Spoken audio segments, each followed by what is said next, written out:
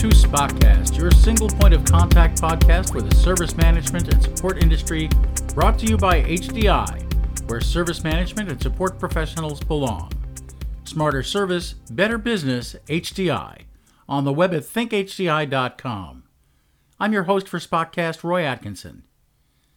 Episode 14 of Spotcast is an interview with Michael O'Leary and is brought to you by LogMeIn Rescue, enabling you to work without boundaries.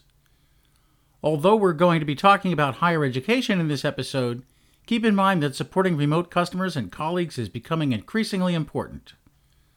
Michael O'Leary is Client Services Manager for Southern New Hampshire University, also known as SNHU or SNU. Michael has been in the IT support industry for 14 years.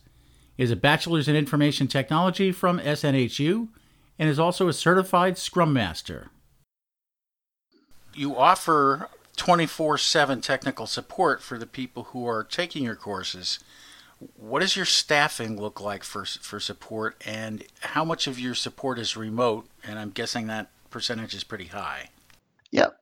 So the SNHU Technology Help Desk, actually, we outsource our help desk, our tier one, to Stefanini, which supports all of our student base, staff base, faculty base, 100% of the time between 8 a.m. and 12 at night. And then from 12 till right before 8 o'clock, there's a third-party company that just kind of intakes information, and then we deal with it during the normal business hours. But there is always someone that you can contact and get a resolution with. And that's 100% is taken in by them. And I'm guessing those times are Eastern time since you're in New Hampshire, right? Yep. Currently. Okay. Yep. Currently. Yeah. Okay. Always plans for the future, right? All right. That's always plans to expand. What is the volume of support that you have? And you say that tier one is outside. So you're handling tier 2, tier 3 support for the courseware and everything else. Tell me a little bit about the products that you actually support. So we support, we have the calls coming in. We use LogMeIn chat. We also use the calling card for LogMeIn so that our staff members, anyone with a SNU endpoint, can get a direct connection to a chat support, which ends up being usually quicker to get them a fix or get the information that we need. And then tier 2, we have people that go out to our locations within New Hampshire to support one-on-one.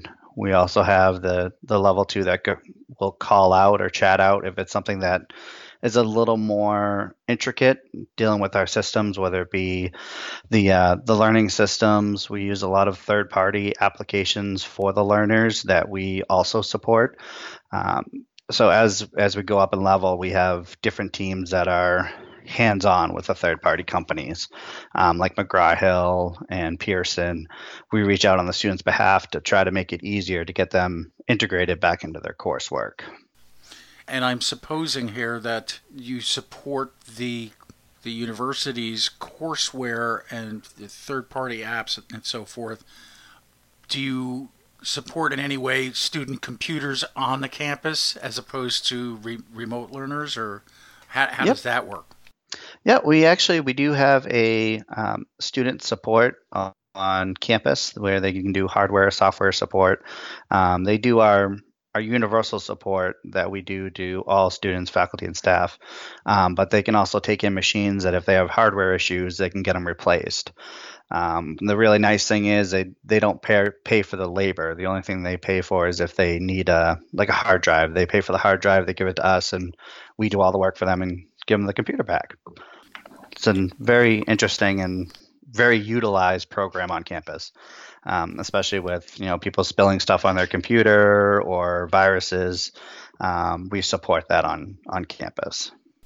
I would guess that your online students are often busy people with careers, and I know I've done some online learning myself. You fit it in where you can and so forth. So if you have a problem and if you've allocated time out of your busy day to do it, I would guess there's a pretty high sense of urgency when these people need to get back into their courses or whatever the interruption might be. Tell me a little bit more about how you treat those. So within SNU, we have the help desk. We also have our business units that take care of the aspects with students with admissions, advisors, that kind of stuff. But the business unit actually maintains our metrics on um, how long it takes us to pick up a call, whether a call is dropped, because the focus on if someone's calling in for support, it means that they have the time at that point to work on it. So our goal is to get them connected with someone as quick as possible to provide that support. And we also have a callback feature that if they had those few minutes and they need a call back later, they can also request that all so we can support them at a later date and time. One of our main functions that we also have is an alert system that goes out to students saying that if there's a major technology that has an outage, so say Pearson goes down, rather than having 200 students call into the help desk asking about Pearson, we put out alerts that they can see whether they go to the web page or if they sign up for a email or text message, getting an alert that's saying that this system is down. We'll let you know when it comes back up, and then once it comes back up, we send another alert out. That way, they don't have to keep calling us and trying to figure out whether they can access their system or not. And is phone the primary method of contact for those distance learners? Or and you mentioned chat earlier. Do you know what the percentages look like of phone versus chat versus other methods of contact? Yeah, currently we're seeing about 90% be phone call and 10% being chat. It is going up. One of the things we don't promote it as large as it probably could be because the amount of chats that you would come in would probably crush us because a lot of people are going towards that. The newer generations, they want to chat rather than a call. So we're trying to slowly make those changes, add the staffing at appropriate locations. But right now, on a daily basis, it's about a 90% to 10% call to chat. And what does your staffing level look like? I mean, how many people do you have providing support at this point? Right now, we have anywhere from 30 or 40 on the phones at any given time throughout the day. And then we break up the chats into two separate teams. Right now, there's about 6 or 7 that do the incoming chats. That would be anyone that goes to the web portal and is a student or faculty. And then we have 3 or 4 people that support the calling card. So if they do it on a SNU endpoint, they would get those people. So can you walk me through what a typical support session looks like? And especially if it's my very first time. So I'm a new student, I've just gotten connected to things or I'm having difficulty connecting to things. Can you walk me through what that might be like? Sure, there's a couple ways that it can come in because of how our university collaborates. You may get an advisor or an admissions person reaching out to the technology help desk saying they have a student on the line that is having trouble with X, Y, and Z, or you may have the student call in saying that they're having an issue. So our first task is to verify the caller, make sure they are who they are and their account matches. The next step would be to verify their issue. So asking clarifying questions on what they're having trouble with. Is it something within the portal? Is it something that they're trying to type in their password? Whatever the case may be. And as you're investigating this, we have a knowledge-based articles that we use. While you're referencing that, usually we promote small talk. Keep the customer involved while we're looking up their information, making sure we don't put them on hold. Make sure there's no long periods when there's no information being shared to make sure that they know their issue is being worked on. And then depending on how big the issue may be or the level of the person you're supporting, we'll use LogMeIn to access their computer with their permission to either fix the issue that they're having or capture information. That way, when we escalate it, the teams above us will have a clear picture of what they're seeing and what the issues are. And then from there, if we're able to resolve it, have a great day. If you need anything else, give us a call. We try to, be as supportive as, issues always come up. We want to make sure people don't feel uncomfortable calling us. And then if we're not able to resolve it, they'll hear from us usually within 24 hours with either an update or a resolution. You do use LogMeIn as your remote support tool, and there's quite a bit of flexibility there in terms of the platforms that it will connect to, et cetera. But I'm going to get into a little bit about how you got to the decision to adopt LogMeIn as your remote support tool. Can you walk me through the process of selection and what criteria you were using to evaluate the various tools out there? Yeah, well, one of the main things was when we started seeing that our phone system was getting bogged down, the time to answer, the ability to support was getting a little rough. So, we started looking into what remote software we could use, and LogMeIn stood out as reliable application, a reliable company with wonderful support, and security was never an issue. And one of the things that most people don't think about is that when you're talking to a customer on the other end of a computer and saying, hey, we're going to remote into your computer, we're using this software, very, very minimal pushback on that because it's a well-known company. Even though people may not know 100% of what it is, they understand that we're doing a process that is worldwide, and that the steps for the customer is also minimal. So when you start a LogMeIn chat, put in the code, and then click run, and they're automatically connected. I know there's talks from LogMeIn to take out that whole run process within the browser, which doesn't seem like a huge change, but when you're talking to a customer and you're trying to tell them what to do on their screen, every little piece that gets them connected quicker is a huge help. So it's nice to see that the tool is evolving from where we are currently. Obviously, since you have such a tremendous number of distance learners, you need to have remote support going on. But tell me a little more about who was involved in that. Who are the stakeholders involved in that selection? So for many things within SNU, the key stakeholder that we focus on is the learner, is a staff member, is a faculty member. These are people that we need to support that support our students. So the goal was to get them the support they need as quick as possible with minimal downtime. So our department was tasked with finding a tool to access that. At that point, the team existed of 5 people, with the director, the assistant director, and the support staff we had. And that was probably about 6 or 7 years ago. And the main goal that they were looking for is something that could grow with our industry, and with our goal through SNU was to get more learners, get more students. And when you do that, obviously your technical support is also going to increase. Like right now, we support about 1,000 students a day, give or take. So being able to split up that support through phone, through chat, was instrumental. And when they were doing their testing and their verification, those are things they took into consideration. Licensing is live. So if you have 50 people on it, then you have 50 licenses.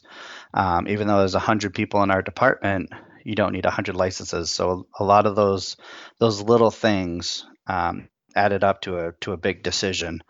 And then once the help desk decided what software they wanted to go with, they went to the CEO and CIO, and they had to make all their approvals and verifications. And at that point, we didn't have a security team, but we had security personnel that reviewed the application and the way they have their protocols, and was approved for main use. And since then, it's just been increasing. How long have you been using LogMeIn? About 7 or 8 years. Well, it's great. Among the metrics that you gather, and of course our industry is driven by metrics to a large extent, do you have a customer satisfaction score that includes just online learning or remote learning? Do you separate out the cases that are solved using your remote tool, or how does that work? Currently, we don't. We do have the end of the chat questionnaire, but a lot of times that's based off of how their support was, what their issue was, whether we were able to resolve it. So sometimes it's hard to clarify that information. But what we do use is that again, our business units set an SLA for us and say, this is how you should be treating your interactions. So from a chat standpoint, our SLA for pickup is a minute 30 seconds. So we should pick up the student before that time on average. Our average per week is about 43 seconds, which just blows their SLA out of the water, which is fantastic. We're supporting people quicker. We're getting them the solutions that they need. We also maintain an average chat time, so how long they've been on the chat. And depending on the issues, again, we do review them, and we do have an internal audit that we do for our help desk, which is mainly just, did they use the right pronunciations? Did they type things correctly? Did they ask clarifying questions? So we have a department that maintains that, not through the software. But usually, we also look at how many chats are offered, how many chats were answered. And then one of the biggest things that the business unit likes to know is how many were abandoned. They like to see less than 15% abandoned chats. Right now, we're anywhere from 14 to 20 based on people getting in a chat. You're going to go through the motions, and then they realize, oh, whoops, yeah, there's something I could solve, and they just close out of it. That is considered an abandoned chat. So it's really not negative on us. It just means that we got them to the solution that we didn't have to go any further. Those are what we base our metrics on. Do you gather metrics like time to resolve? And if you do, how does that compare phone versus chat? Well, we do have that through the average chat time. We also use ServiceNow to track a lot of those things. But chat, usually it seems to have the quicker results and the easier results for the customer. Being able to remote in and be hands-on with that machine, we can get to the resolution quicker. And a lot of our technicians like being on chats more than phones. Even though the phone people that are on the phone have the ability to use a chat system, it kind of skips the first introduction part. And how easily can you import a chat transcript into your ticket tracking? There is already a project in place to integrate LogMeIn with ServiceNow so that all that information will carry over without us having to reproduce it. So it's going to bridge that gap, and we're super excited to get that going in the next few months. If you had a wish that you wished your tools would do for you, is there anything that's on that list currently? Say, if we could get this one thing about the way we're working with LogMeIn, what would that be? So the only one thing that I have, it's actually something they're already working on, is having a calling card for Macs. That's one of our struggles, that people in our institution that use Macs, not always 100% knowledgeable about them. They know how to do their job and what they need to, but when you try to support them, there's a decent roadblock. And one of the things that's worked very well for us is the calling cards that we have on the Windows 10 machines. Makes it quick and easy. We usually can resolve issues in a matter of a few minutes.